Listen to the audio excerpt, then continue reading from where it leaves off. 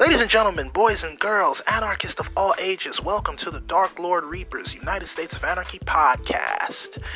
Who am I? I'm the man without the plan, the master of disaster, the Dark Lord himself, the Nightmare King, giving you unapologetic truth, honesty, and hard facts. If you don't like what I have to say, do me a favor. Boycott my inbox, boycott my social media, and don't listen. I won't miss you. This podcast is for people who want to hear real topics about real things for real people and to educate and expand the minds of the masses. So if you're looking for gossip, petty gossip at that, this isn't the podcast for you. I'm going to start this episode off because I wasn't sure I was going to do this episode because I spent 2 episodes talking about this disgusting pervert. But I have to be the one to say, I told you so, and I told you so. It's like when you see a baby that's just learning how to walk, and the baby keeps falling, and there's a table in front of where the baby's walking, and you see that the baby is going to hit their head if they keep going in that direction because they haven't learned to walk yet. So, you move the table out of the way, or you redirect the baby's path. 3 or so episodes ago, I talked about this individual, Jeffrey Epstein, and I told you guys, if this was other countries, he'd have already been dead. In fact, I told you, if he's in the right place at the right time, those inmates would deal with him accordingly. And what happened? He's no longer breathing. But his story does not end there. The story of Jeffrey Epstein has just begun. Because now they've unsealed those documents from his arrest in 2017. And the things they're saying, oh yes, baby. So we're going to briefly talk about what's been coming up when we come back. And I'll give you my final opinion of him. My final opinion. Because after this, I'm not talking about him no more. And once again, I told you so.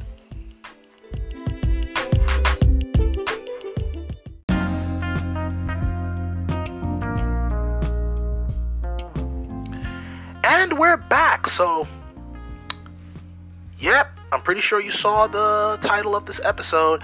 Ding dong, the boogeyman's dead, the boogeyman's dead, the boogeyman's dead. Ding dong, Epstein is dead, and I'm not sorry. To hell with him. I hope he rots in hell. Nasty son of a bitch. Good riddance. But his story doesn't end there.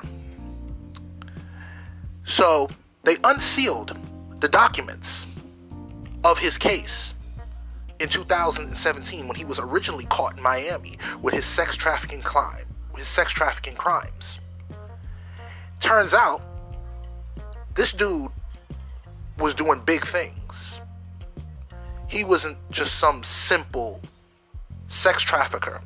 He was getting favors in high places from high people. But to briefly go over it, in 2007, 10 years ago to be exact, when he should have been rotting in prison, he copped one of the sweetest deals I've ever even heard, which involved him to bite the cheese, aka snitching, if you will. He told on his co-conspirators, and they sealed his documents, and he only did a year in jail, thanks to prosecutor Acosta and his then lawyer, Alan Dershowitz, who is fighting a defamation lawsuit at the moment because of the new allegations. We'll get into that in a second. So, a victim, Virginia Roberts Godfrey, she's come forward because her name was mentioned in the documents that have been unsealed. And she's making it known that he targets many of his victims. She's just the main one that has said many of his targeted victims were girls that were down on their luck, in a bad way, poor, had nothing, as young as 14.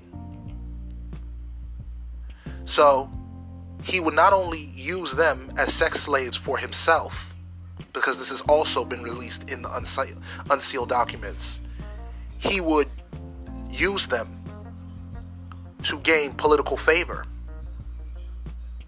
He would use them to get political favor. Virginia Roberts says that he forced her to sleep with Prince Andrew. Keep that name in mind. Prince Andrew is the Duke of York. The Duke of York denies these claims and said it's not true, that he never slept with her. But hey, why would she lie? This is serious. And his friend, a British lady who helped manage them, Christine Maxwell, yeah, she helped the boogeyman get other boogeymen to take advantage of these young girls and take the milk and cookies. So now, he's rotting in hell, and he's left other people to take the punishment. He took the easy way out, the cowardly way out. When we come back, I'm going to give you guys another piece of the puzzle.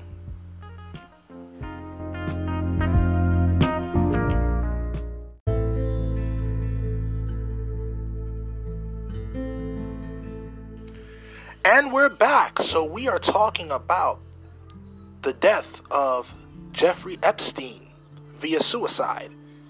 Once again, told you so. I knew this is how this was going to end for him. But the story doesn't end there. So this is the part of the story that I knew was coming.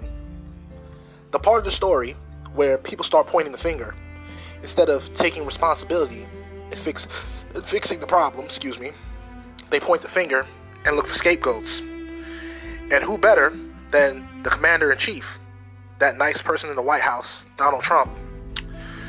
Once upon a time, Donald Trump and Epstein were bosom buddies. Bench and butt cheeks, if you will.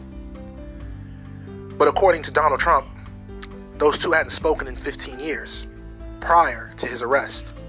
Keep that in mind. Also, former President Bill Clinton was good friends with Jeffrey Epstein. In fact, used his private jet frequently, according to reliable sources. So keep those two things in mind. Now, Donald Trump, the reason why his name comes up in all of this is because recently, as of yesterday, a conspiracist, because I love a good conspiracy as much as the next person, a conspiracist put it out there that it was Hillary Clinton and Bill Clinton that had Jeffrey Epstein killed while he was in lockup, so he couldn't point the finger. And Donald Trump retweeted what this person said. So, once again, Donald Trump, instead of getting the facts, just prints what he wants to say. But it raises an eyebrow and the million-dollar question. Did Donald Trump distance himself from Epstein because A, he knew what he was up to and figured, you know what, I want no parts of this? Or B, he used to partake in what Epstein did and figured Epstein is going to snitch on me sooner or later, so let me get away from this dude. Same thing with Bill Clinton. Did Bill Clinton know this is how Epstein got down? That's the million-dollar question. Because there is no way you could be hanging around someone, using their property frequently, inviting them to parties frequently, and you don't know what they do. It's impossible. Which brings me to my point, which I'll make in my final thoughts of this sick individual. But another victim has also come forward.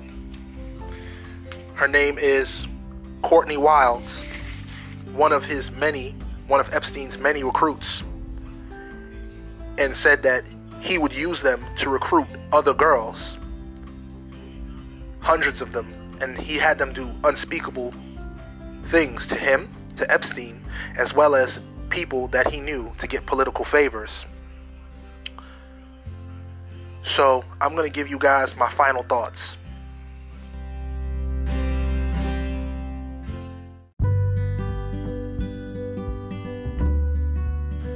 And we're back. So here are my final thoughts. My final thoughts. And after this, I'm not talking to this man no more. I'm talking about this individual no more. To the victims, Miss Michelle, Miss Courtney, Miss Virginia, I'm sorry that this happened to you. I'm sorry that the people that should have protected you weren't there to protect you. I'm sorry that you won't be able to see Epstein get justice be done upon him, which he richly deserves. But take solace in the fact that he suffered in his final days, that he had to suffer the embarrassment and the shame that he made you endure for so many years. I hope in that regard you can find some peace. But I also want you to know that I hope his co-conspirators, the people that helped him get away with it, like Miss Maxwell and other people that were supposedly involved, I hope they suffer the consequences and you get some kind of vindication. Now, as for Jeffrey Epstein, I know suicide is a very sensitive topic, but in his case, I feel no sympathy. I wouldn't even shed a tear for someone like him. When I say R.I.P. for dudes like him, the Epsteins of the world, it means rotten piss. I hope you feel every piece of that hellfire, Mr. Epstein. Feel every piece of it, you son of a bitch. And as for the other people who are around this dude, if you were involved, I hope you suffer and are exposed. If you are innocent and really had no clue what he was doing, you have nothing to fear. But if you're guilty, I hope they drag you through the mud the same way they dragged R. Kelly and Bill Cosby. I hope they do it. And I hope you feel every piece of that prison. My final thoughts to the parents out here. Please know who you're allowing to be around your children. Because you have the boogeymen like Epstein that are just there to devour your young innocent children and rob them of their innocence. To the people who are making moves in the world, know your circle before they hurt you. I repeat, know your circle before they hurt you. Because I'm pretty sure there are people who were friends with Epstein that had no clue this is how he got down. But if they knew, I'm pretty sure they wouldn't have anything to do with him. Just because someone has money and prestige doesn't mean they're a good person. So know your circle before they hurt you. And parents, once again, please know who you are bringing around your children. Don't allow your children to be sitting in nobody's lap, especially a grown man that isn't their father. And even then, teach your children not to sit in nobody's lap. Because you could be opening up a door for something that you'll have to deal with for the rest of their life and your life. And that's all I got to say about this. Until next time, love, peace, and chicken grease. Deuces.